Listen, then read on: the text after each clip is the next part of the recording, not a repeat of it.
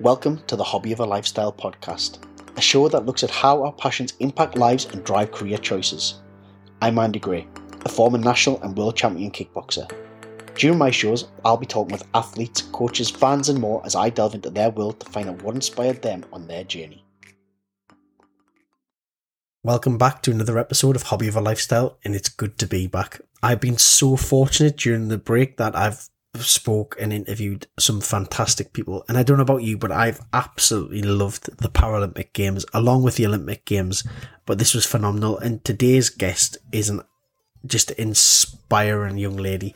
Tully Kearney has went on to achieve absolutely amazing things, and I'm so pleased that I get to share her story with you. So let's find out the whole story. Morning, Tully. Welcome to Hobby of a Lifestyle. How are you today? Thank you. No, I'm good, thanks.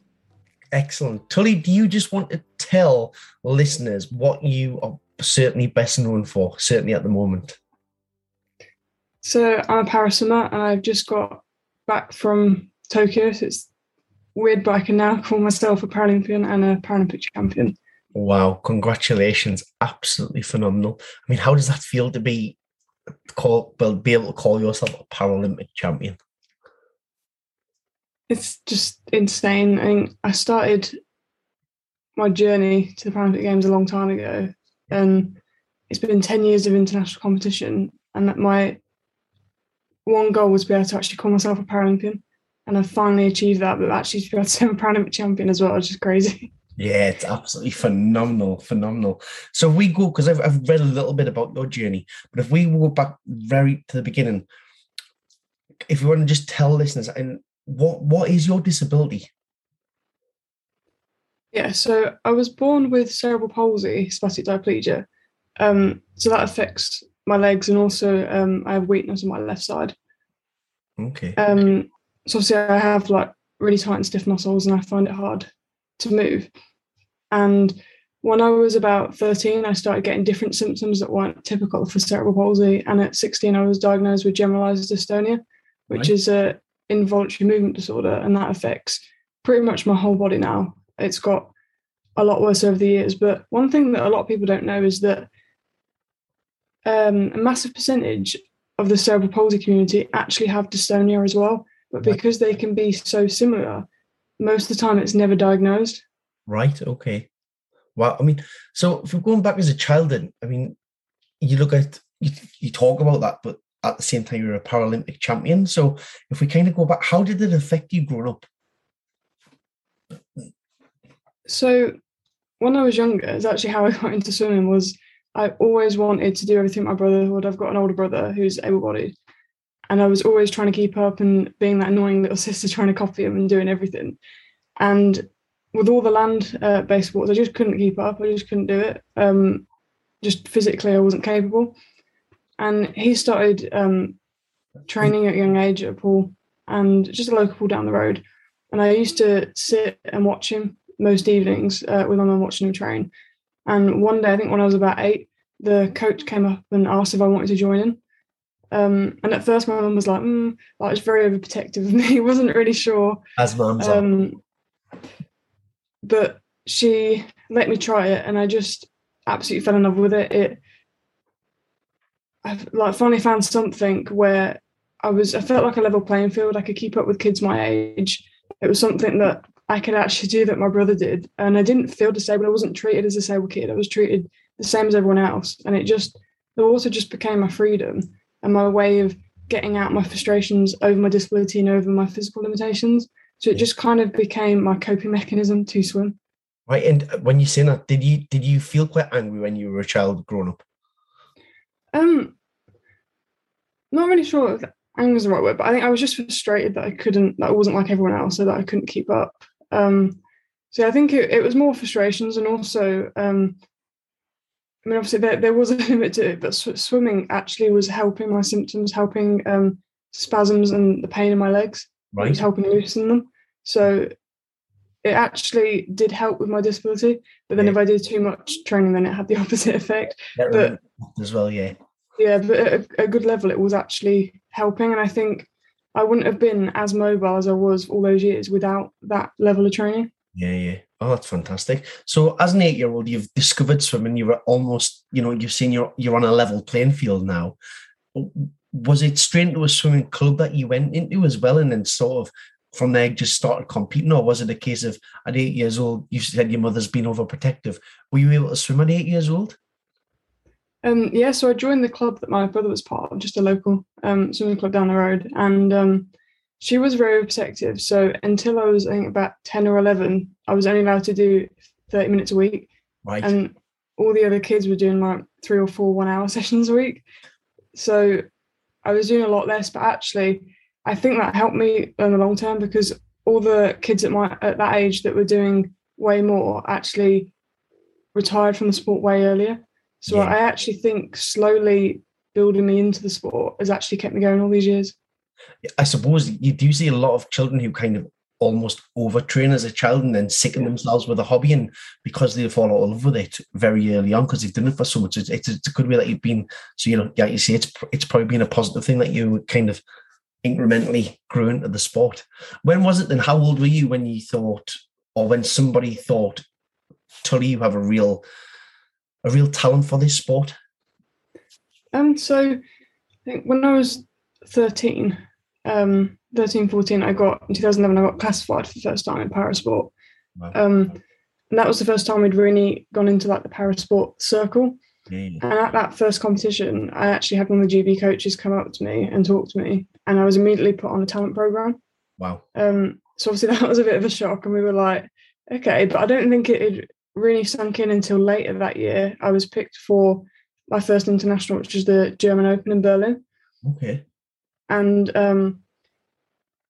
then I realised how close I actually was to qualifying for the European Championships at that age. And obviously, I do think looking back, it's a good thing that I didn't go to meet that early because I think I was just too young and immature. But the fact that I was that close, so close to the times qualifying, and I hadn't been in like the para circle that long, I hadn't obviously been training to a high level for very long. So I think that kind of gave us a bit of, oh, okay, this could be an option. But I don't think I was ever thinking I'd actually make Paralympic Games. I think I was just like, oh, I could go to Europeans potentially. Wasn't really thinking about the games at that point. Still, as you said, you're still so young, and you can be hid from those sort of things, and you've got no expectations. You just, European champion. I think when you're that age, you're probably almost thinking, well, I just get to travel around. It'll be quite cool. Maybe you don't think about the grandeur of the whole event.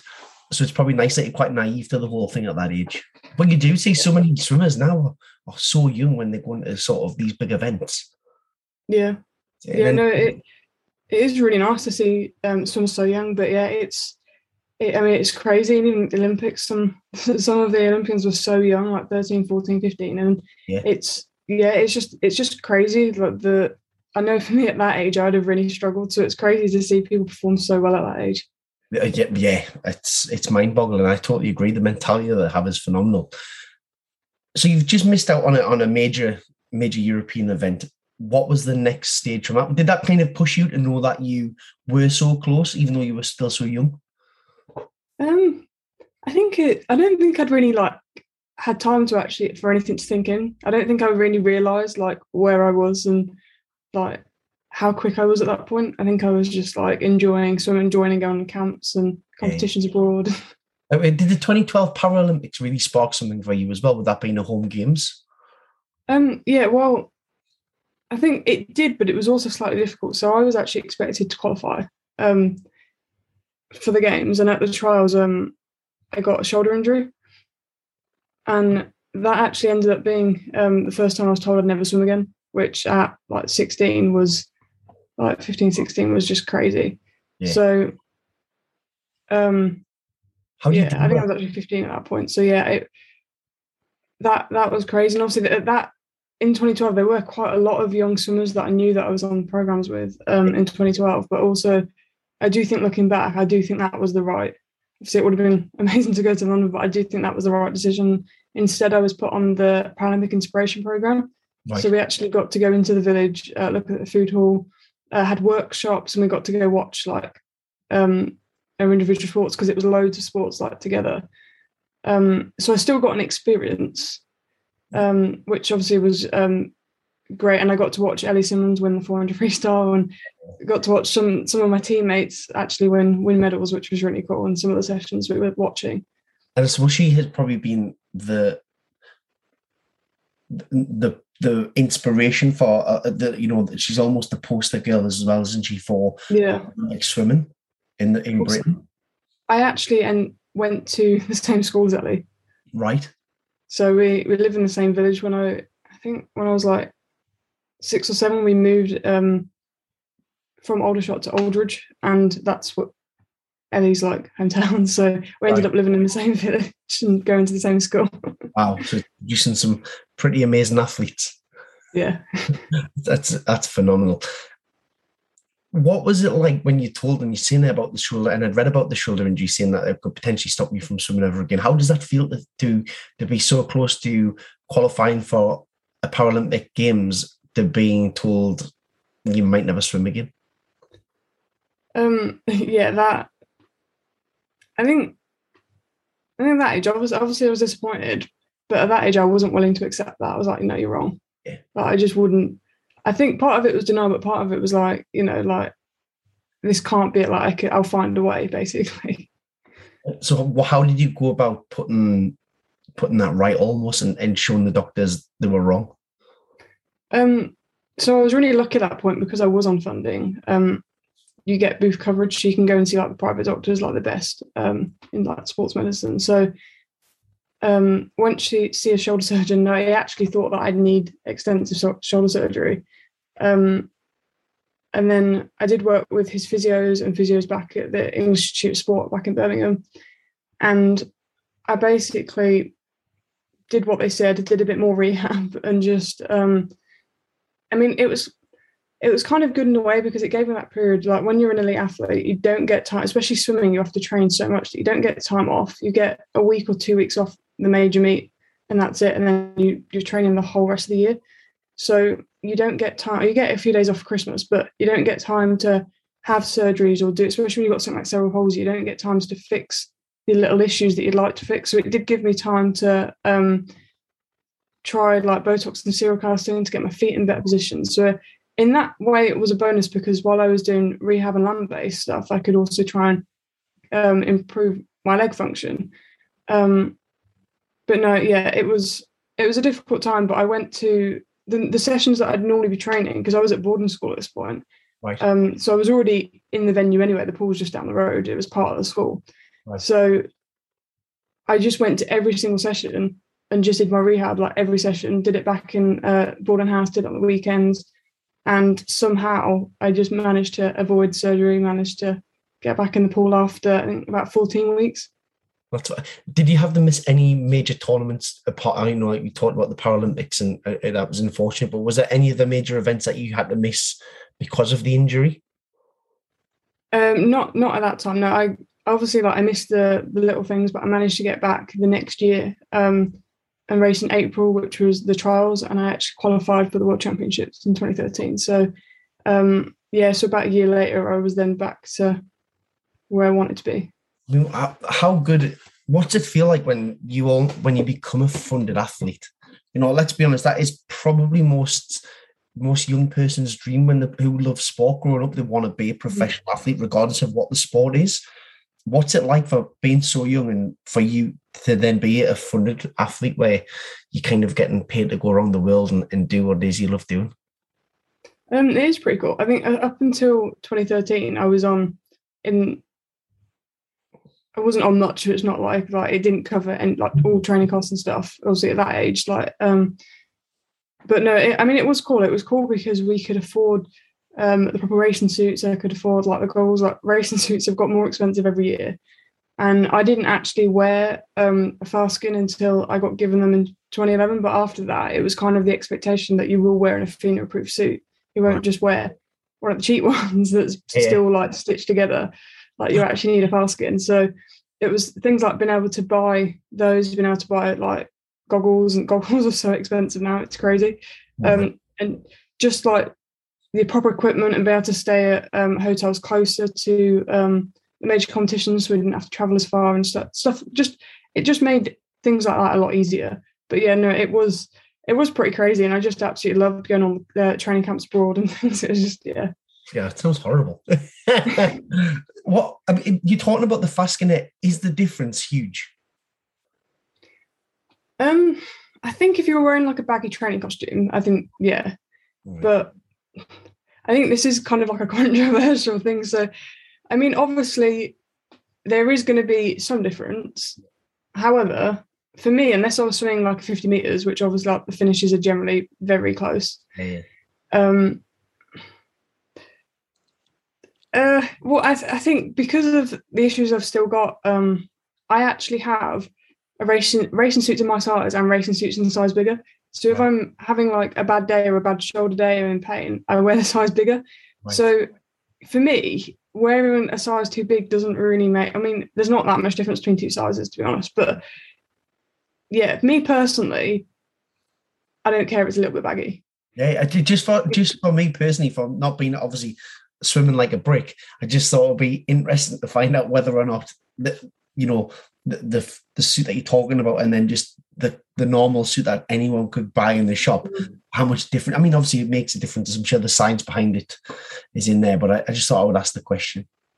Yeah, there's definitely a difference between like a random off-the-shelf training costume and a Fasken. It's extra, well, but if you wear them like correctly, they're extremely tight, and they're not. So they're single line, but it's not stretchy fabric like a training costume. It's not got stitching in. It's like heated seams. Okay. So it's a very different, depending on which one you get, some of them are quite rough. They're not stretchy at all. They're some of them are very stiff, depending on how much compression's in them. Because this is the thing, it took me a while to figure out which ones work for me, because some had so much compression of the legs that my legs would spasm.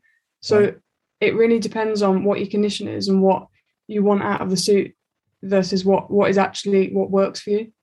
It's so interesting, and I genuinely am interested about that, especially when you talk about your condition as well and how it can be affected just by a suit that you have to wear to swim in. It's like it's probably something that I would never imagine that putting on a swimming costume would be, would have all this stuff that you got to think about. It's crazy.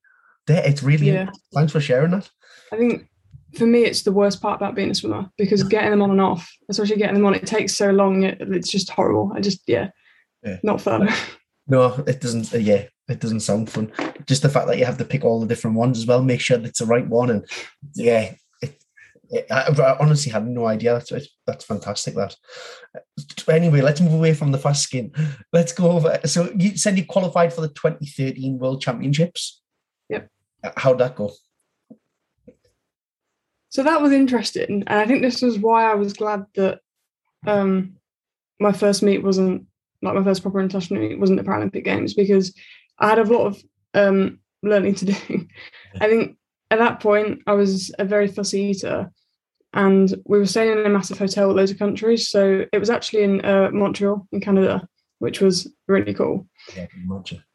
But the food was limited because they did a buffet for like all the countries. So it was kind of a mix of what all the countries would eat. Right. So the first week we were there, I think about 10 days before racing, just to acclimatise. And that first week we were there, I barely ate anything and lost like 7 kilos. So as like a skinny 16-year-old to lose that much was, that wasn't my best idea. And I did actually end up swimming really well on the first day in the 400 meters and winning a bronze. Wow. And it was funny because my family back at home had stayed up until 3 a.m. to watch it on the Channel 4 coverage, but obviously no one thought I'd win a medal, so they didn't show it. Oh, never. They just showed the medal ceremony. Just watched everything else. Yeah, so that was quite funny. But after that, I obviously swam terribly because I had no energy. I didn't have any energy left because I wasn't eating properly. So I think that was definitely a good learning experience. To also, I was so overwhelmed with everyone, and it was weird because under the rules for the IPC, the International Paralympic Committee, all of our swimming events have to be indoors. We're not allowed any outdoors for the para side. So the pools were 2 outdoor pools, and they were kind of like, one was they were kind of parallel to each other. So the competition pool was behind, and the other one was the opposite direction, just probably like 100 meters from it. So what they did was they put a tent over the competition pool, like a massive like tent. Right. but the sides weren't covered. So if you're swimming backstroke or like breathing to that side, you get blinded by the sun. And then the warm up and swim down pool was completely outdoors. So when there was thunder and lightning, we weren't allowed to swim. So it was definitely like an experience. And our team area was like little tents on the poolside. Really? Wow. Yeah. I suppose they can't all be glitz and glamour. I suppose it's it's a good message to send to people who might want to follow in your footsteps. It's not always going to be world-class facilities. It's sometimes going to be where you have to do it outside and they put a tent over the top. Yeah, I think that is one of my most favourite meets. It was just so cool, so unusual. And it was my first time, obviously, getting to see everyone from all different countries and speak to other athletes. And I think I was just like so overwhelmed. Yeah, well, I mean, it's still phenomenal to come back with a bronze medal and for being so overwhelmed. I mean, what was the reaction like back home and from family and friends when you come back and go third best in the world?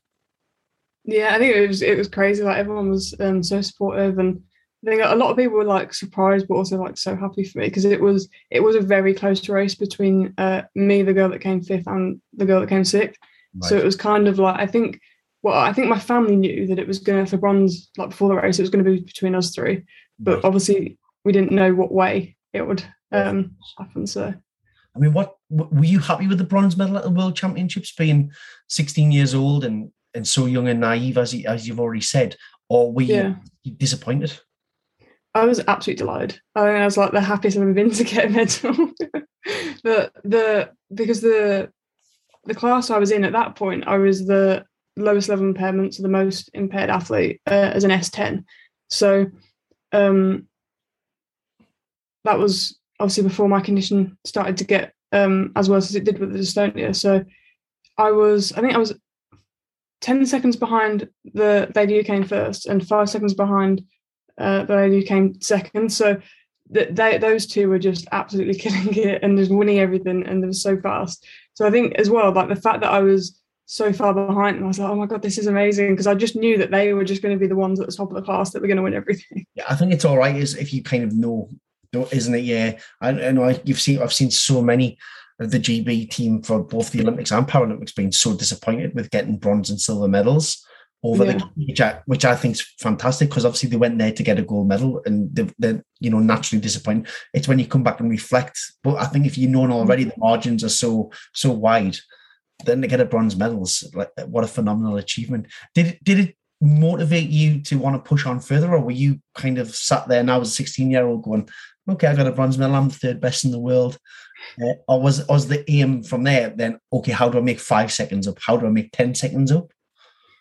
Yeah, I think like a lot of athletes, I wasn't like, obviously I was happy and I was like absolutely delighted to get a medal at that point, but I wasn't finished yet. Like I wanted to just keep pushing and see how far I could go. And also with my other events that I didn't swim very well in, I think at that point, at that age, you're still trying to figure out what is your best event. And I swam, I think 5 or 6 different events. So I used to swim pretty much everything. So I was still trying to figure out what I was good at, what I wasn't good at, and what was actually worth focusing on in training. I love that. Was it you, or was it the coach who then kind of streamlined you and said, okay, Tully, this is what I feel you're best at? Or was it a case of working together and saying, well, no, actually, I think this is my favourite event and I think that I could do better with this if I just dedicate more time to it? I think really at that point, it was all coach driven. I had a really good coach at Bolton Swimming Club, and he worked with me a lot. And obviously we had the GB coaches being on a program. He had a home program liaison officer that would come and like one of the coaches would just come and check in. And we did, back then it was called lob sheets. So basically I'd put my week of training on a piece of paper, get my coach to sign it, and then email it every week. Right, yeah, you wouldn't do that now, would you? It's all online now. Yeah, texts and phones and everything, isn't it now? Yeah. What was the progression after the 2013 World Championships? Because I can imagine you're getting ready to start Olympic cycles. Yeah. An Olympic cycle. I think at that point I wasn't really focusing too much on that. I think that still happened later on, but so 2014 was a bit of a frustrating year for me. So it was the Commonwealth Games, and since 2013, the trials for able-bodied and para, they used to be at the same time. So in 2012, they were at the same venue at the same time. But since 2013, they decided to separate it. So we'd have it at a different venue, or we'd have it at a different, like, later on. Right. So what they did was, for the Commonwealth Games, the trials were in Glasgow at the pool, and the able-bodied meet was in before ours, and then there was a 2-year gap, and then our meet started. So on the last 2 days, there's only a couple of events that para athletes can do. So they pick. There's like, I was really lucky that my class was picked, and it was an event that I was actually good in, but it wasn't my best event at that point. It was a 200 IM. Right. So I think I knew that I'd have to do something amazing to qualify. So we didn't think that I was definitely like actually going to qualify, but I thought, oh, this would be cool if I did. I think I was on a short list, but it wasn't like I'm expecting this person to qualify. I was like, oh, maybe she will, maybe she won't. Yeah. Because I'd have had to do a really big PB and beat the other GB girl. So it was a big ask. And so I got to that trials. I swam really well, did a PB, obviously didn't qualify, but swam so well, and I was really happy with myself. And then in that like 2-3 day period, I got a virus and was quite ill. And I swam terribly at the para trials, which were literally in the same venue just a few days later. And normally they did accept a medical appeal, especially that I'd swam that like a few days earlier, swam so well at the same venue as well. And for some reason, they refused to accept any medical appeals in 2014. So I didn't go to Europeans, and I didn't even get to nationals because there was an issue with entry. So I actually had to go to the Welsh nationals in Swansea that year. So yeah, it was. I think it was a frustrating year, and it was kind of at that point. Well, you know, like I've been to a world championship. Should I just give up now? Is it worth carrying on? But for me, the routine of training is what I thrived off. Like, yeah. Like I think I'd have struggled at that point to not train. I think that's just what kept me going, kept me from the frustrations of my condition. The hernia was slowly starting to get worse. So I think that's kind of what was like, no, like this is what I do. Like, I'm not going to give up. And obviously decided to carry on. Obviously, I think my funding got cut a little bit because I didn't make the team. I was still on funding, but not as much as I'd been before. So obviously makes things a little bit difficult, but I was still living at home at that point. I was still doing A-levels. So I was all right with that. And so yeah, then the next year I decided that at the end of that year, I decided that I was going to move to Manchester for university and to train at National Performance Centre. So that last year of sixth form, I spent a lot of weekends and like the holidays in Manchester training, getting used to the environment, getting used to the coaches. And I think yeah, at that point, like obviously moving to High Performance Centre is a massive leap. And I think I was kind of starting to realise that staying in Birmingham with a home club when we didn't have a 50-metre pool just wasn't really, obviously we do now, but at that point there wasn't a 50-metre pool in Birmingham. The closest thing was Loughborough or Coventry. So I think that kind of like made my decision of like, I need to find somewhere else. And obviously I was nervous because I'd never trained with para athletes before, but I'd always been in an able-bodied club. And obviously the whole thing is that in the pool I didn't feel disabled. So I was a bit nervous about, do I want to train with just para swimmers? Yeah. And obviously because we were all different abilities, all different classifications, I wouldn't necessarily have a training partner. Yeah. So it was definitely a big like, do I take this risk? Do I not? But then staying at home club at home was a risk. So it was just it was a difficult decision. But anyway, I managed to qualify for the World Champs in 2015. And I moved to Manchester, I think, a month before the championship. So I think like as soon as I finished my A-levels, I went straight to Manchester for like the month leading up. I actually got a shoulder injury.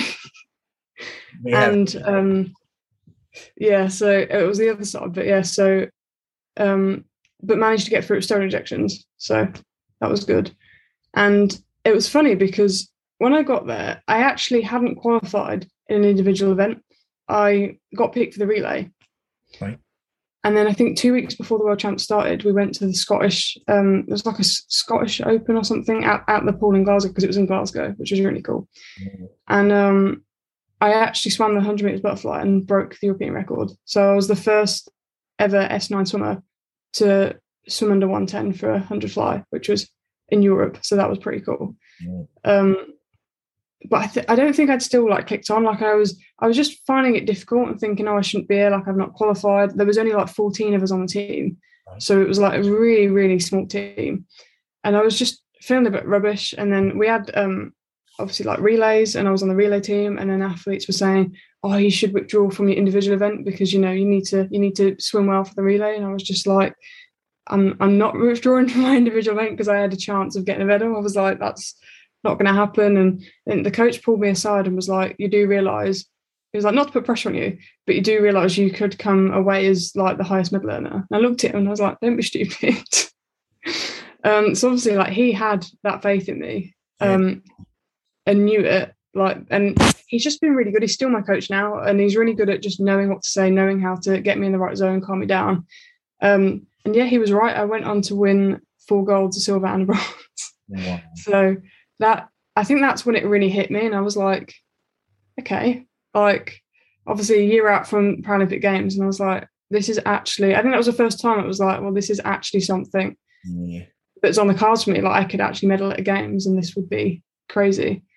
I think before I just kind of felt like I wasn't really like keeping up with what was happening. I was just doing it and enjoying it, but I wasn't really thinking, oh, like, I'm actually at this level. Medal, because I know that I did a European Championships for my sport in 2002, and I was shocking. I'm not going to lie. It was, as you say, naive going into the first event, international tournament, totally naive. But then I went to the World Championships a year later, and I got a silver medal at the World Championships, and I almost kind of just settled for it. At the time I was really upset, but when I came back and relaxed and thought about it, I was like, you can tell people you're the second best at something in the world. Yeah. And I found it very easy then to train, and rather than competing. I wasn't really that bothered about competing. I would dip in and dip out. And it wasn't until maybe 4 or 5 years later for me personally where I decided to really take it serious again. And were you maybe in a little bit of that point where you've got a bronze medal and I've enjoyed it. I've got a world championship medal. And was that the turning point for you again to go, actually, okay, really now I need to knuckle down. I can see there could be some glory here. Yeah, I think for me, I absolutely love training. I do love racing. I am a natural racer, which I'm very lucky that I have that ability. As soon as I get behind the block, it just kind of switches. It's like an automatic switch. So I am very lucky that I have that, because I know not many athletes do, and they struggle with getting in that right mindset. And I think it's all these years of training and practice, but I've always absolutely loved training, always been a really good trainer. So, I think at that point I stopped doing as many meets, because when you're really young, you can like do an open meet every weekend, and it just gets ridiculous. And then you've got like the arena leagues, which is where you're not competing individually, you're competing to win team like points for the team. Yeah. So, and then you've got obviously the individual actual competitions, and it's just it gets crazy. So I think at that point I'd died down everything. So obviously you get to a certain age as well, and you're not like 10 anymore. You can't just go and do loads of things. So I think the disappointment of 2014, I was like, oh, I don't think this is going to happen for me. And then obviously the turning point, which is crazy. But the funny thing is, actually, I did enjoy the 100 fly because it was such a close race. It was so close. I only won by like a fingernail. Like it was like a tiny margin. And I loved that. I love the adrenaline rush I got from that. But I think apart from that, one of my favourite moments was actually the silver, which was on the 100 backstroke. And it was because there were a woman who won, Ellie Cole from Australia, is an absolutely incredible athlete. And I just looked up to her completely. And she, like many, many years ago, she had a reconstructive surgery on both shoulders. So she'd been through tough times. And she was just starting to come back at that point. And it was just, for me to be on the podium with such an amazing athlete, I was just like, this is amazing. Yeah, almost starstruck. Yeah. Wow. Phenomenal. So 2016 was Rio. What happened with that one then? So with the injury that I'd swam through in 2015 with steroid injections, I kept struggling, and it just kept coming back, kept getting injured. And it got to the point where I think it was February, it started to get really bad. I just could not get rid of this injury. And unfortunately, with a condition like dystonia, trauma can trigger a progression in it. So there's many different things that can, but I think the trauma of having an injury that long, there's also a lot of stuff going on at the centre. Eventually, it took many years, but the coach did eventually get sacked because of intimidation and bullying claims. And yeah, it was a really bad environment, really stressful. And I think like all the stress of worrying about if I was going to go to Rio, like I couldn't go to trials. I was picked as a wild card, but I was still like, I can't even swim. Like, how am I supposed to be competing? And all this stress. And it got to a point where so my dystonia decided to react. I couldn't lift either arm above shoulder height. I was in like really bad pain. I had nerve pain like all the time. And I was just complete mess, just like barely move, not even to like function as a normal human being, like everyday life. Like even because I was living in one of the swimming flats, I was living like independently, and even to function and do like everyday things, I was just struggling. Like it was not a good situation. And eventually, I think 2 weeks before, I had to withdraw, which was obviously heartbreaking. Just gonna say, how do you deal with, kind of that where you've now realised this is a real opportunity for me to, go to the Paralympic Games, potentially medal, if not win, and then for that to be kind of taken away is how do you do that as a young person, one, and then as an athlete who's so competitive? I think it was really difficult because I lost my place at the centre, I lost my funding. So I literally, everything that I knew, gone. And obviously I was in Manchester, I'd already done a year at uni, so I was stuck in Manchester now, couldn't leave. So I was just like, what the hell am I going to do? Obviously I think the biggest thing for me was how much more impaired I was. My mobility was way worse. I was struggling with shoulders. I just had to relearn a way for me to do everything. I had to now deal with chronic pain. So it took me a very long time to come to terms with that. And obviously I was frustrated. I was quite angry and grouchy because I was just in so much pain all the time. And obviously trying to deal with this, I was actually with one of the other athletes at the centre, and he went to the games. So obviously I felt like I had to support him, but also that was also heartbreaking that I should have been there with him, and having to watch the races on TV was horrible. And then obviously like my mum was still watching the racing, and the times for my races, they were 1 in times slower than what I did the year before. Yeah. So obviously that was just heartbreaking. I was just like, I think at that point I was also told like I'd never swim again. So I was just like, that was my chance. I'm never going to be able to go to Paralympics. Like, this is a terrible way to end your swimming career. Like, no one ever wants to end it like this. And I was also thinking, like, what am I going to do now? Like, what am I going to do with all these 30 hours that I'm not training? But also physically, can I live alone? Can I finish my uni course? Like, am I even physically capable of doing the course I'm doing at uni? Like with the jobs that I was potentially thinking of, am I now physically capable to do those? So it was all like, everything was just up in the air, everything was crazy. And I was now thinking like, what am I going to do with my life? Like, what now, basically?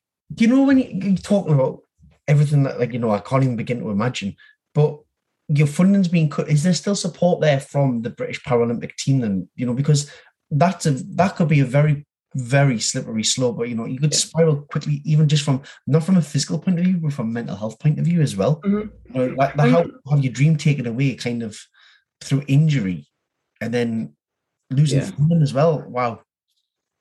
I think normally, like nowadays, there would be good help. Back then, with the coach, who was not very nice, he controlled everything. So he controlled the psychologist, controlled everyone. So basically, I was told they didn't trust me, they didn't want to train me, all this stuff, kicked me out the centre, nothing, heard like nothing. So you get I think you get 2 or 3 months of like, they don't just take you completely off funding. I think you get 2 or 3 months where they gradually take you off and then it's nothing.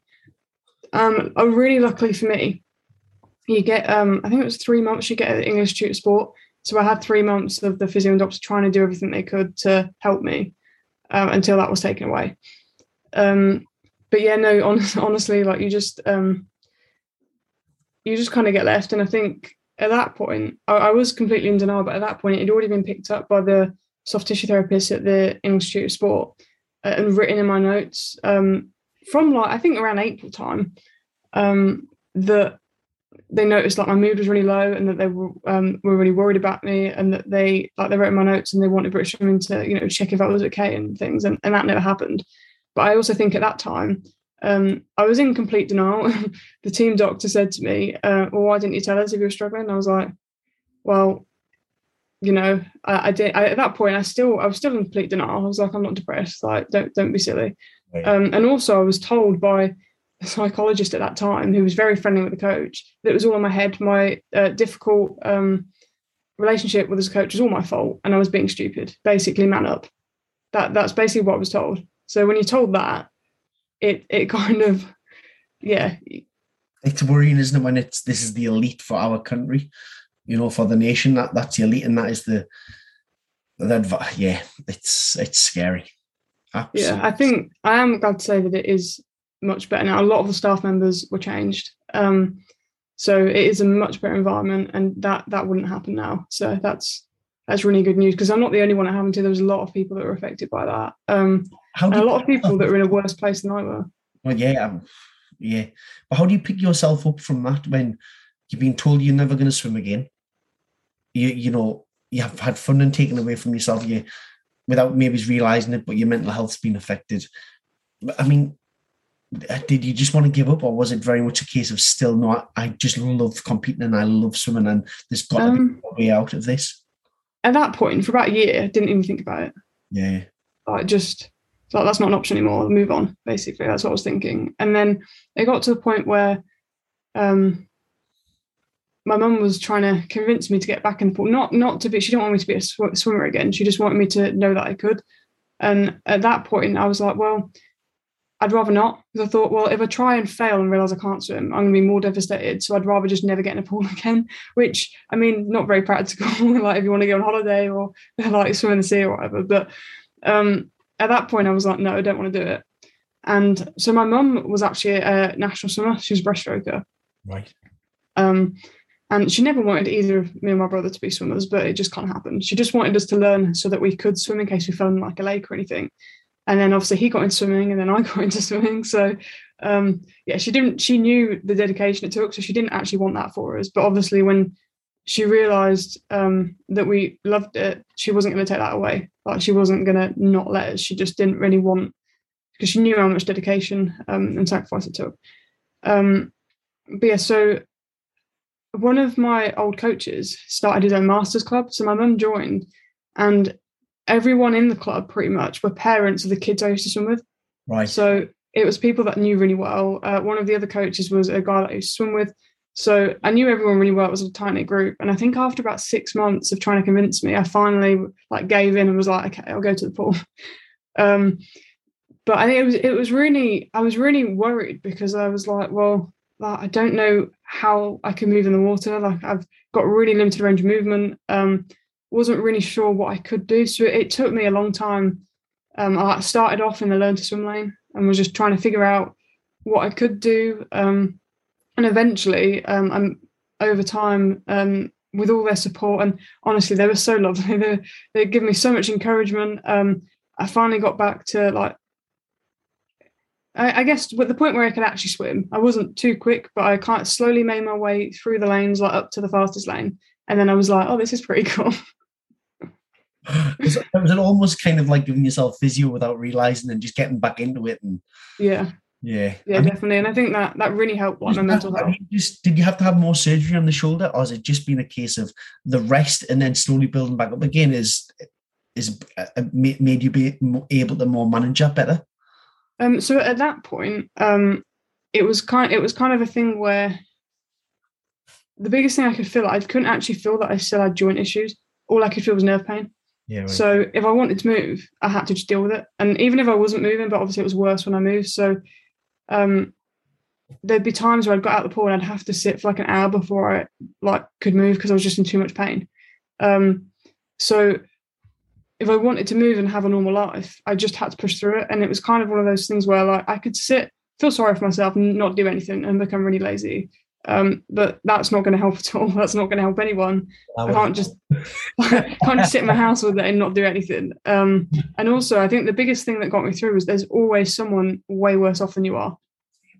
So I think just being grateful and thankful that you're like, that you. I was kind of starting to look at the positives. Like I can still move. Like I found a way to swim. And I still have a life. I've still got uni. I've still got this. So. Yeah, just finding my way through that. And also, I think one thing, it sounds a little bit strange, but one thing that really saved me, so we already had 2 cats, and my mum was already moaning that we had 2 cats.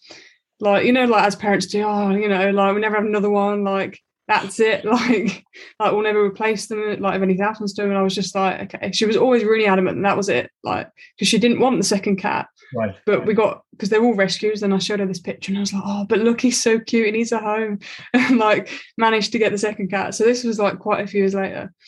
And I was, I've got an amazing friend that I used to swim with. She used to be a swimmer and then moved to athletics because she started to struggle with her shoulders, having Ehlers-Danlos syndrome. Right. So she moved to a completely different sport. And she lives in Lowestoft, so obviously it was quite far away. So when I lost everything, I finally had time to go and spend time with her. So I'd spend like a month with her, or like get the train down, eventually learnt to drive, and I could drive although it's like a 5-hour drive and pretty horrendous, but it's worth it. It's only a 45-minute journey normally, but 5 hours until he's driving. But her brother's a coach, so like he also helped me, did one-on-ones with me in the pool. So he'd help me try and figure out technique and things that would work and compensate for the things I couldn't do anymore. So that was amazing. And they had like horses and dogs. It was kind of like going to therapy, basically, like going like on a mental health break. I loved it. It was so great. And I think when I was there, my mum texted me and sent me this picture of this tiny kitten and was like, do you want this cat? And I was like looking at my mate like, what does she mean? Like, what is she on about? So one of my mum's work colleagues, her husband, worked at like a warehouse, and they found these kittens that were like 1-2 weeks old, like abandoned. And I think they'd been dumped, like they set traps, the mum never came back. And so they had a baby at home. So it's literally like having a baby, you have to feed it every 3 or 4 hours. And you don't, when you're bottle feeding the kitten, you don't know if they're going to survive. So I think she realised that I was struggling. So she decided to take it on, which I was like, are you feeling okay? Like, and I think at the time I was just like, okay, because she was like you're going to have to wake up every 3 hours to feed it. And I was like, yeah, okay. But honestly, having that routine and having this little thing to look after that I was fully responsible for, it really saved me. I think it's crazy to say like, oh yeah, this cat saved me, but honestly, like giving me this routine, this schedule, and this little thing that was fully reliant on me, and like all the love, this little tiny bundle. Like when we first got him, he was like half the size of the palm of my hand. He was so tiny, and having that little thing, that I had to get out of bed. Like I couldn't just be lazy. Like I had to go out and buy it to like formula. Like I had to get out of the house. And that having that little thing that was forcing me to get up and do things was just like that really was a turning point for me. Wow. What a story. There you go. Pet therapy, it's the way forward. It's probably happening already. It's probably happening. Wow. So was that, as you said, that's a massive turning point. How do you even get back into swimming competitively then? When you're dealing with so much pain and, going through a lot? How do you even begin to get back into that cycle again? So I started with the master squad that I was now part of. I also joined for when I was in uni. Like obviously I need to spend some time in Manchester, so I joined City of Manchester Swimming Club, which were absolutely amazing. Right. And it was actually really cool because the coach for the group I was in, which was kind of a weird group. It was masters and kids that didn't want to commit to the training of the squads, but they still wanted to swim. Right. So it was like they didn't want to, like for the squads there you have to train a certain number of sessions, and they didn't want to do it, but they still wanted to swim. So it was like a random group of like mixed, like random people. And then some of the uni swimmers would join that session as well. And I really enjoyed it. But the coach actually was Matt Walker, who was a para swimmer, and actually he went to Worlds in 2013 on the same team. Right.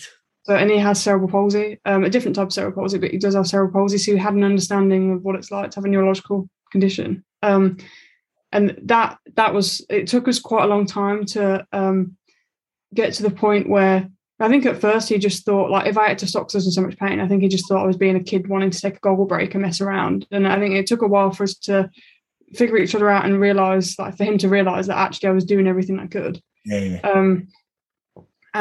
So I started doing competitions with the Masters Light in Birmingham, and then I started with going to the competitions that City Manchester would go to, and I just started like loving it again because it wasn't. I think the thing I found difficult to start with was that I went from being in some of the low-level able-bodied meets, I would be like the quickest, so I'd be in the last heat. Yeah. So I went from the last heat to swimming in the first heat, and everyone, including all the 8 and 9-year-olds, beat me. Right. So I think it was a bit of a like, oh God, this is embarrassing. Especially as like with these people, like a lot of these people had known me, knew who I was. Yeah, I don't think the best in the world to. Yeah. Yeah. So that was a really difficult thing, and that's something I still struggle with to an extent. But I've got a lot better over the years of not being able to swim that quick, not getting the adrenaline rush that I used to because I can't physically swim. Like I'm not swimming at the same speed. So it has been a massive adjustment, and obviously I was hoping. When I got back to a certain level, I was like, I wasn't expecting to do like 9 or 10 swim sessions a week, but I was hoping to do like 6 or 7. And that just doesn't happen. I'm just not able to do that. And I think it was kind of accepting that, and also accepting issues with like pain and injuries and things. And it's just, I've just got to accept that that's part of who I am. And that has taken me a long time. I think I am way better now. And, but yeah, so after that, I decided that I was a bit nervous. I was really nervous to see all the British swimming team, the swimmers, and I think I didn't know how people were going to react because they hadn't seen me in so long. Yeah. And I was like, well, are people going to understand? Because dystonia is not like common. There's not many athletes. There's athletes with progressive conditions, but not many that have a massive progression and then come back to the sport with a much lower classification. So I got reclassified. I went from an S9, which is one of the most abled. So S10 is the most able physical and S1's the most severely impaired. I went from a 9 to a 5. So halfway down, isn't it? Like it's So I went from one of the most able to one of the most disabled, and obviously that's not normal. So people are going to say things. So when I went to the trials, got reclassified, and I actually qualified for European Championships, which I was not expecting. And it was like a shock. And I think you can see from my face, I was like, what the hell just happened? Like, this is weird. Yeah. And I was really nervous to like be around the British team again. And I think I'd also, obviously, when you're on funding, there's things that you can and can't do. They have a lot of say in what you do. Obviously, they pay you to do a job and they don't want you to do anything that could potentially harm your ability to do that. So obviously being off funding, I could do whatever I wanted, which obviously to my physical limitations of things, but it was great because I didn't have to ask permission to go to a friend's house. I didn't have to ask permission to try horse riding or, so it was amazing, that freedom. So also I was like, oh God, I'm going to be like, have to be strict on what I can and can't do. But I was obviously really excited. But then the other side of it, there were a lot of athletes that also like, obviously didn't realise, and I think at first they were like, what's going on? And obviously in parasport, instead of really doping, the biggest thing is classification cheat. So intentional misrepresentation, basically not performing to your best ability in the classification test so that you're put in a more impaired class than you actually are, which obviously I did not do. I would never do that. But because but I think because it's unusual and someone thinking, oh, how has she gone from a 9 to a 5? What's happened in like the space of like 4 or 5 years? Not even that. So when the last time I was classified as a 9.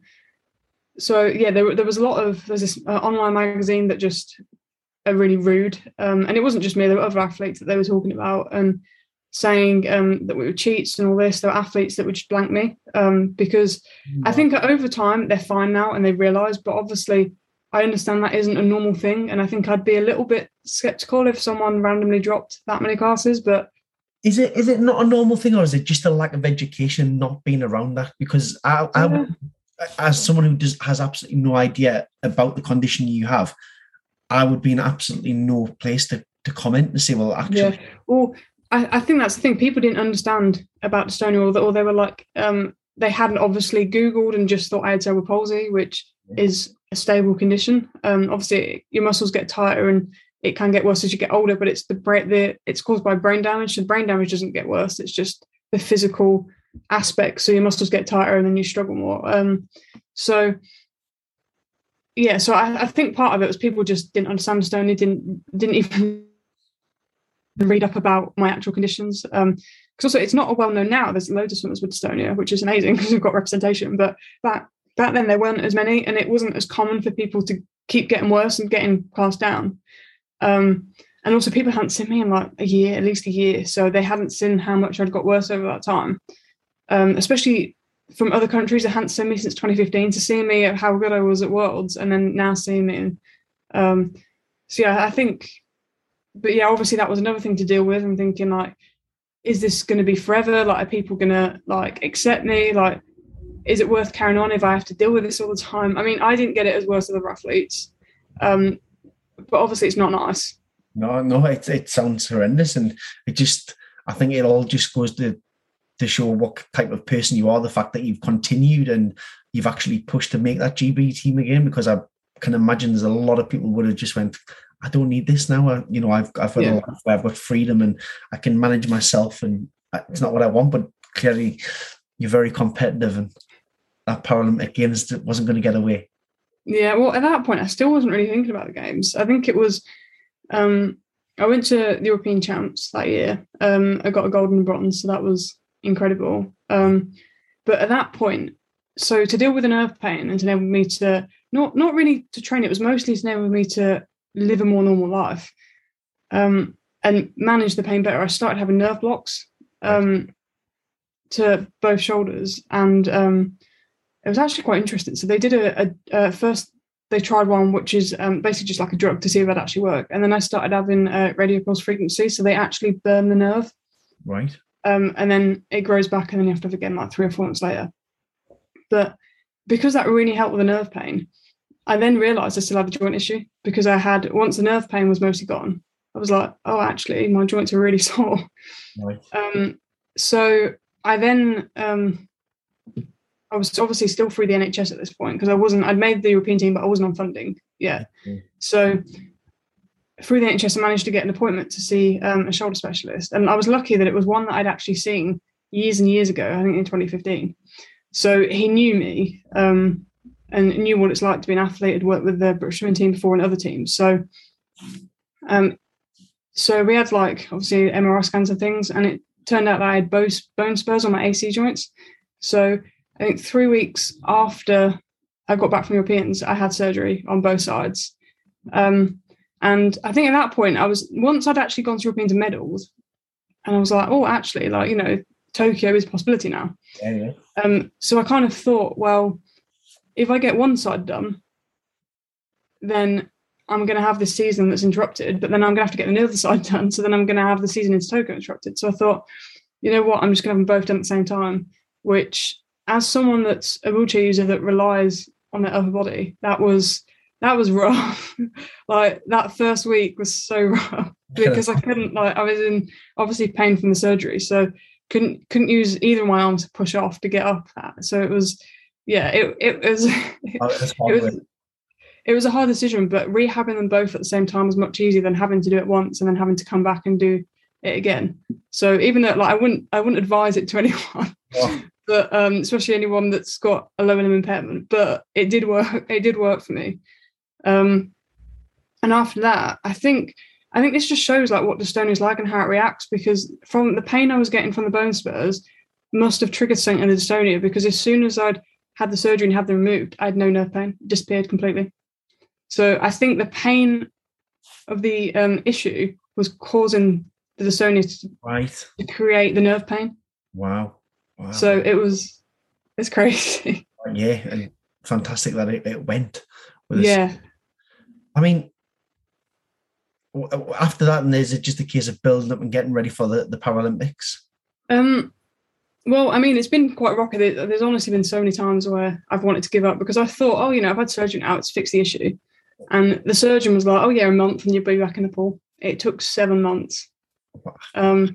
And even then, I was still getting injured. I think the common thing for me is fix one thing and find another thing. So it was like the nerve pain, found the joint issue. In one place, don't they? So yeah, you've been feeling it in your shoulders, but there's probably been other underlying issues going on somewhere else. Yeah, well, it's all shoulders. So I've got issues with my tendons. Right. So it's just like, which obviously tendons are much harder to treat than a joint issue. So it was, a bit frustrating. But so I struggled a lot with injury. And honestly, it got to the point where I didn't notice at the time, but for the trial, because I got picked as like a wild card for Worlds in 2019 because at the trials I was still injured and I was really struggling and I swam extremely slowly. And I mean, to be honest, I shouldn't have swam, but it took me a long time to get over that again. I think that's why I struggled to then be fit enough for the Worlds. Luckily, they were in September, so they were supposed to be in a different country, and there was an issue, so they were last minute. They were put in London, right? And so it did give me about 2 months extra, which I was really grateful for because I wouldn't have made it otherwise. But I started to the dystonia started to affect some of my internal organs. So I was starting to get quite ill, like in hospital, and like it kind of got to the point where the team didn't think I'd make it, and they were like apparently contemplating whether to take me or not. And my coach and physio like pushed really hard to get me there. Yeah. And I think I've proved to them I hadn't had much training. I went to Worlds, I was really nervous. I was like, oh, what if I don't have a fitness to do 200 meters? Like, it's always the 200 like get nervous about, like what I have the endurance, like I'm really nervous. And I actually ended up winning all 3 of my freestyle events. So phenomenal. I think that kind of proved that I don't need as much training as everyone else, and that I've just got a really good like racing mentality. Because I honestly don't know how I did that with that little training. But what's that like coming back and winning a triple world champion? That is phenomenal. This is, we said prior to the show about you being just a prolific winner and all you do is win. Are you medal? The journey you've been on, you've won bronze at World Championships, you've won gold at European, you broke records, then you've done another World Championships and you've got 3 gold medals. It's like you haven't really been to an international tournament where you haven't medaled. That's a prolific winner. Yeah. Well, that's phenomenal. And then Paralympics come up. Mm-hmm. I mean, did you ever think they were going to happen? Because with the delay, how did that affect training or even just mentality with them being delayed for a year? Yeah, I think at first I was frustrated because I'd been struggling with injury again, and then just before, I think when it locked down, I think we had a week and a half until our trials that was supposed to be for Tokyo, and I'd finally got to the point where my shoulder was strong enough to start swimming quick again in training. Right. I was finally at the point where I actually felt more comfortable and confident that I could actually qualify. Right. And then they were like, yeah, it's like cancel or postpone. And I was like, what? But I think once I thought, I was obviously quite upset on the first day, but once I thought about it, I guess I was in a bit of an unusual position that I'd missed out on the games before, but I was the only one that didn't go that would qualified. Right. So I think because it wasn't happening. It's not like I had to watch it on TV. I didn't have to hear about it. I didn't have to see other people swim it in potentially slower times. So it wasn't happening for anyone. It wasn't just me. Yeah. But then I obviously had to think of like, oh, is my shoulder going to last like another 4 years if we have to wait until Paris? Yeah. Obviously getting on a bit now, and the swimmers generally do have a time limit on their shoulders because swimmers' shoulders don't last forever. I mean, you look at people like Rebecca Adlington who retired so young as well. Mm. And it's and as you said, there's people who are 13, 14, 15 winning these events at both Olympic and Paralympic events. You almost, I suppose, when you get to like 23, 24, you're starting to think about retirement. Yeah, I think swimming's one of those sports where a lot of people do retire early, but we are seeing like over the years, the retirement age is becoming a lot later. And I think that's because of the advances in surgeries, medical things like devices that we can use to help recovery, the amount of physios we've got, the amount of support and stuff. And I think all of that means that athletes generally lasting longer or avoiding injuries for longer. I think so. The main focus for me was when we went into lockdown, was thinking, right, like I get more range of water, range of movement in my shoulders in the water than I do on land. So I think it's just the movement of the water helps distract some of those dystonic movements. And it's taken me so many years to get that I thought, if I lose it, I haven't got time to get it back before Tokyo if it's a year later. So I bought a temporary above ground pool that was 13 by 6 foot, destroyed my mum's garden with it. So we had it at the bottom of the garden with a bungee, and I swam tethered, like in just completely still, shallow water. Because I love that. And you know what is? My father-in-law was actually just talking about you the other day. I always said I'm going to reach out, and he had said, did you see the young lady who had a bungee cord on? She was swimming in the back garden in a pool. And when I did see it, yes. And then when I told him yesterday, and I said, I'm actually speaking to the lady you were talking about, to Tully Kearney. He was like, you're not. I says, I am. He says, that's amazing. He thought it was absolutely phenomenal, just the length you had went to be able to train. Mm. So I think not that many swimmers really thought about it, or they thought about it too late. So I was one of the first, luckily, to get one. And it was like everything was in stock at that point because everything sold out within days. It was crazy, like the gym equipment. I managed to get a couple of pieces. I do a sport on the side that I started after I had the surgery for fitness because I can't swim that much anymore. And because I couldn't swim for so long after the surgery, I wanted to find a way to get to exercise because I'm not very good when I'm not training. Like I like exercising. It just helps clear my mind, and I love it. So get that. One of the athletes that I was actually, she was an MMU sports scholar, Hannah Dine, she's a paracyclist, absolutely amazing, like lovely girl. And she was, for a year, she was trying to convince me to try this sport called frame running. Back then it was called race running. And I was like, okay, that sounds cool, but I'm a swimmer, like whatever. And then after the surgery, I was like, you know what? Like, I'm going to try it. So I messaged her. So I actually went to a taster day from Cerebral Palsy Sport like a year before, and I tried it and was like, oh, this is really cool. But there was nowhere in Manchester that had the frames. So I was like, oh, well, that's not going to work. So I kind of gave up. But it's so cool to be able to use my legs because I'm a full-time wheelchair user. So actually be able to walk and run. Yeah. For me, because the frame, it's basically a 3-wheeled frame like a trike, and you're sat in a bike seat and you're lean forward on a chest plate. So the frame takes all your body weight. Wow. And then you're free to run and you steer it like a bike. So it is like amazing. It's such an amazing piece of kit. And so she took me to the track where she leaves her frame, and it happened to be that the Stockport wheelchair racing group were there. And she introduced me to all of them. And I ended up being I joined the club, and she let me borrow her frame for about a year until mine was made, because it took a very long time to get it made. Because at that point, there were only 2 companies. There were only 2 companies in the world that would make them. So I had to get them shipped to the UK. So it took about 7 months for it to be built.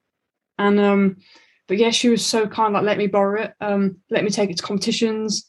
So I had, during lockdown, I bought a treadmill and put the racer on the treadmill so that I could run. Because for the first 12 weeks, I was shielding. So I was honestly, if I didn't have all that sport equipment, I would have gone like crazy. I think I started to struggle at week 10. And then with the pool, because it was so hot that summer, I could just when I wasn't training, I could just float and chill. And it was as a kid, I'd always wanted a above ground pool, and my brother had as well. My mum always said no. So I'd finally got my dream in an above ground pool, and I could just chill in it. And I think all the neighbours were jealous. Yeah, I can imagine. Were you always confident that the Olympics would happen, or did you think they would just get scrapped completely?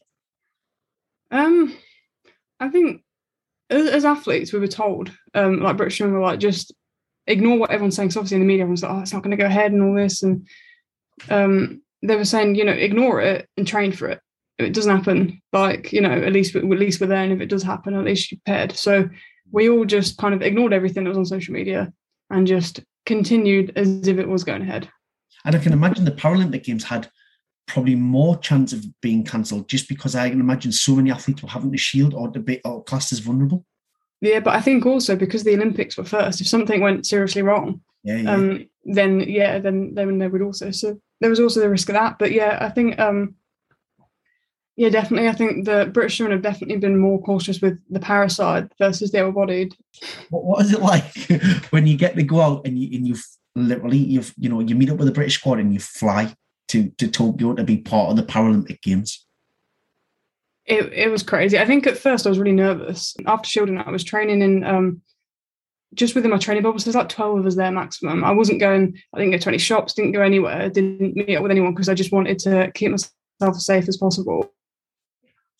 But then also, I didn't want to take the risk of getting COVID and affecting the other athletes, because whoever we're laying next to or doing warm up and poolside next to would have to isolate. So it was protecting myself mostly, but also not ruining anyone else's chance of getting to Tokyo.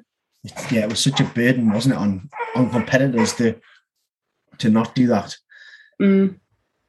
When you get out there, were you out there for the opening ceremony? Because I know they staggered the people that were entering and leaving, didn't you? But did you have like 48 hours after to leave as well? And yeah, so I was there. We were there in the village for it, but we weren't allowed to go. Which, I mean, I was racing on day one anyway, so I wouldn't have wanted to go to it anyway. But I think the biggest thing for me, I was really nervous about getting on the plane with people. Really nervous about becoming in close contact, getting COVID, having to isolate, and also being in the village and being around that many people. I was so used to like 12 people. I was like, oh my God, like not used to having to socialise and being around people. It was just, that was difficult. I can imagine. And I suppose the only nice thing that you would have had as a team was that the measures that were in place would have not 100%, but nearly ensured that COVID didn't make its way to the Paralympic Village. Yeah, I think, that definitely made me feel a lot safer. But then we had a bit of a nightmare and we ended up having a COVID case in our group when we got to Suzuka. Because we weren't staying in Tokyo, we got a coach to Suzuka. So then I think it was like 11 people had to isolate, including 2 athletes. So obviously that was everyone's worst nightmare. Like most of the coaches, and there was 2 coaches left that weren't isolating. So for 23 swimmers.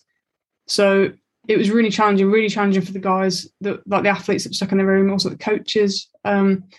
So yeah, it was difficult. Obviously, that made me really more nervous. So then, if I needed help with anything, I decided then and there that I was only going to pick one or 2 staff members to help me.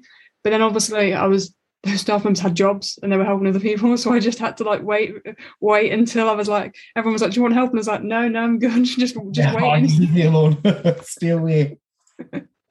So yeah, it was definitely like a challenging time for everyone, and trying to figure out how 2 coaches are going to train 23 athletes. But I mean, all of the support staff stepped up, became coaches for the week, and a lot of them actually had to come into the village and they weren't supposed to, so they've had to leave, like instead of leaving their kids for a week, they left their kids for a month.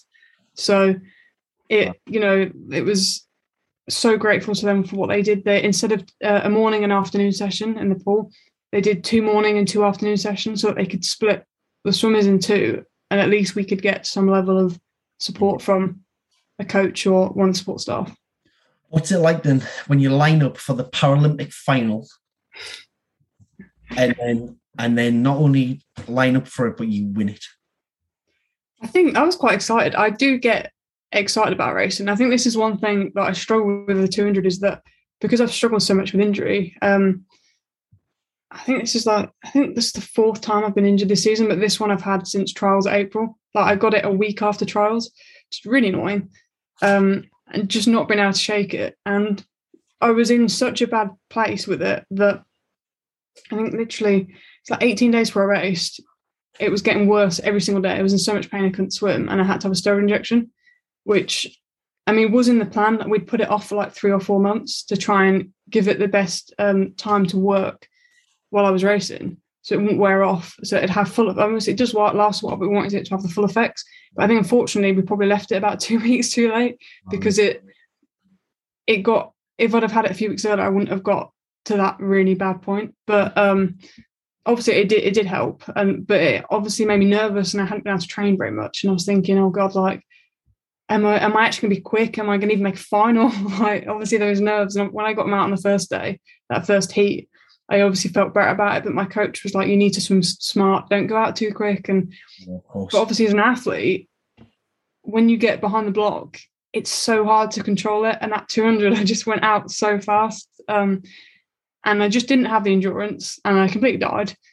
And yeah, that's going to haunt me for a while. But that 100, I was like, you know what, I'm going to be sensible. I went out slightly slower. The first 50 was actually slightly slower than what I did on the first 50 of the 200. And then went and obviously came back in such a quick time. But I think I use music before I race to help calm me down. Well, it depends what I need. So I either help it calm me down or like get me rolled up to race, depending on what mood I'm in before it. And I have it on right until the very last minute. So I'm just like really happy and really excited to race. And I get behind that block. And I think the fact that they weren't spectators there didn't make it feel as big. I think I would have struggled more if like it was full, like the stands were like full of people. Because it is quite daunting. Like the pool was amazing, but the actual pool, like the ceiling was a bit lower over all the pool side. And it was like a spotlight. The lights were so bright. Nice. And then the spectator seating was a bit higher up than usual.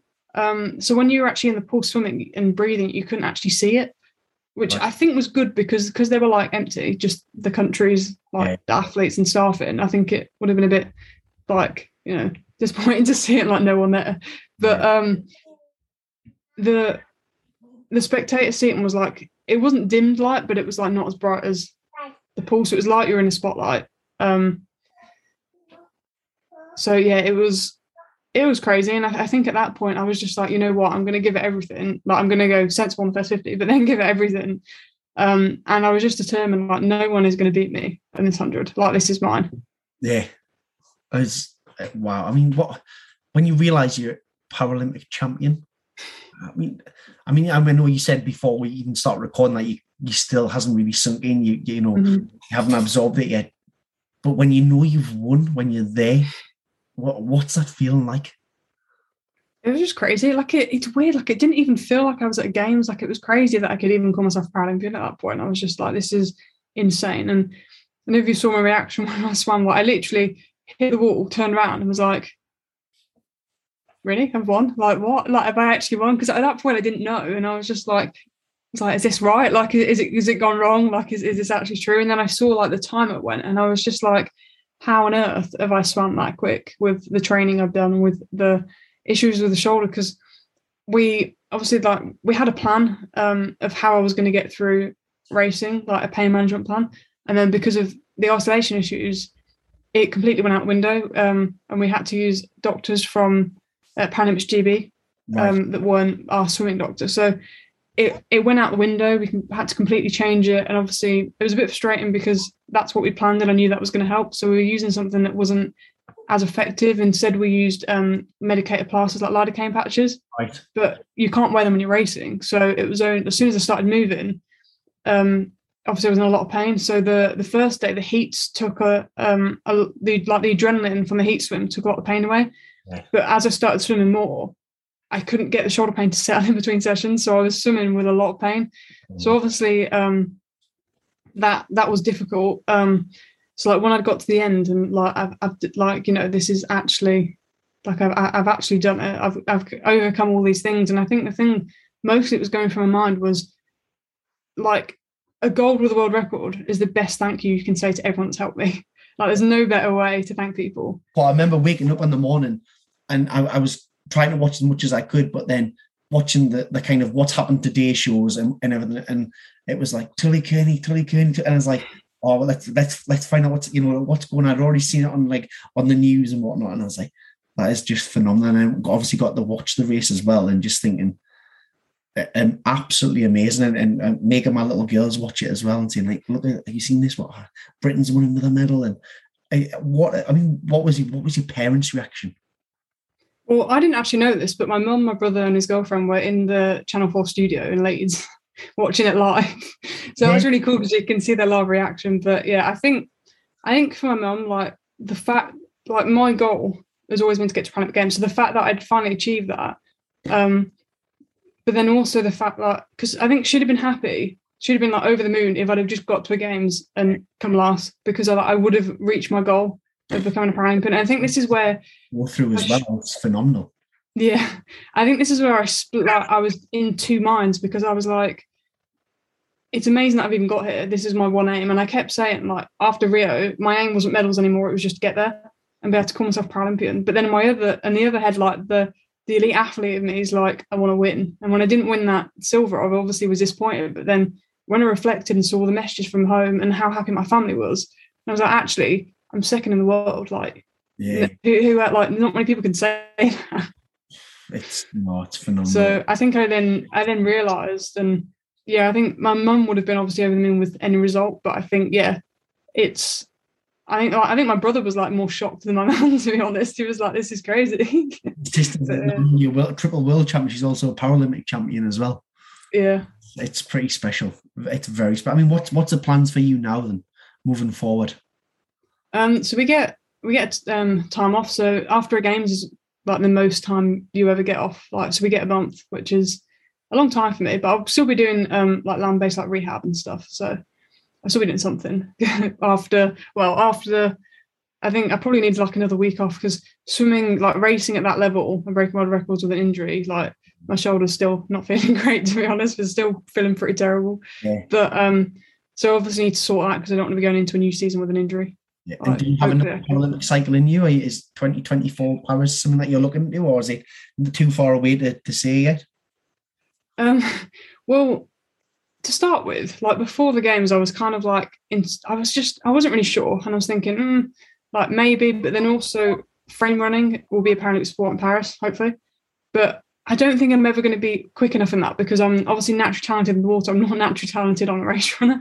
So I was just like, potentially. But now that I've actually been to games, like it's kind of like addictive. Like I want to go again. Now you're a Paralympic champion as well. Like, go back and defend. Yeah, and I think that's the thing. Like I want to be able to turn that silver into gold potentially, and also obviously defend the title. But then obviously you never know. 3 years is a long time, especially in parasport with the classifications. People can be classed up, classed down. People can come out of nowhere. So you never really know like what's going to happen. But obviously, like I think that's just given me the drive of like, yeah, I want to go to another games, and I want to hopefully potentially experience it when we're not in COVID times. Hopefully. Yeah, with an audience. I think an audience would make. I would like an audience. I think that would be absolutely phenomenal. I think like even being able to interact with the countries more, like for example, like a lot of the athletes that I really look up to are Australians. Yeah. But because of like the COVID risk, they had the biggest building out of like, they had the whole building of like one of the flats. Honestly, it was massive. And they made their own dining hall. So they got food delivered to their accommodation from the dining hall, made their own dining hall so that the athletes didn't have to mix with anyone else. Wow. Which was like amazing, obviously keeping them safe from close contacts, apart from on the buses and the venue. Yeah, not great for you when you want to go across and meet them and socialise with them. Yeah, no, like I think I got to speak to a couple of people I know they had like bench areas outside where they'd eat sometimes. So like if I was like really far away, I was allowed to shout across to them. Oh, really? Wow. It's just, it's been a mad time, hasn't it? Tully, what would be your one piece of advice you would give to somebody who wants to follow in your footsteps? Maybe even somebody who has dystonia. I mean, after all, you're going to be the person that people look up to now as a Paralympic world and European champion. So what would be your advice to those people? I think for me, like the first thing I really thought of after getting that gold was like, this is proof to anyone with a neurological condition, anyone with dystonia, anyone with a progression condition, or is just going through a tough time, injury or otherwise, that you can still achieve. Obviously, my dream has always been to make it to Paralympic Games, and it might look different. I might swim in a different class. It might have taken me an extra 5 years, but I've done it. I've become a Paralympic champion, which is well more than what my goal was. So I think by looking at my story, I think it just proves that there are literally no limitations. Like the only limitation is literally yourself. And obviously it takes a long time. Like if you're an athlete, it does take a long time to find a coach that you work with well, that understands. But it's worth it. Like obviously I've had really tough times. There's been so many times I've wanted to give up, but I haven't, because I haven't achieved my goal. And I think if anyone could take anything away from my story, is that it is possible. You just have to adapt and overcome, basically, and you can still achieve it. What you've been through is absolutely amazing, and I am genuinely humbled to be sat here talking to a Paralympic champion. It's phenomenal. Quick question: would you rather be a world champion or a Paralympic champion? Paralympic, definitely. Is it because of the grandeur of it? Yeah, and also I think in the eyes of like the general public, it means more. So like if you're looking for sponsorship or anything like that, you honestly, as a para athlete, it's really difficult because I think most companies would rather sponsor an Olympic athlete because they're more well known, which is fair enough. But as a world champion, I honestly couldn't get a single sponsorship. It was really difficult. So I think as a Paralympic champion, I think it sounds better. So I think it's in the eye of the public and the eye of companies that would potentially be looking to sponsor athletes. I think it sounds better, but also it is better. To actually, obviously, the Olympic and Paralympic Games is what every athlete strives towards. Well, Tully, all I can say is thank you so much for coming on Hobby of a Lifestyle. Honestly, I'm absolutely over the moon to have spoken to a Paralympic champion who's done so well. Congratulations again. Thank you very much. Thank you. Thank you for listening to another episode of Hobby of a Lifestyle. Stay safe, stay well, and we'll see you next time.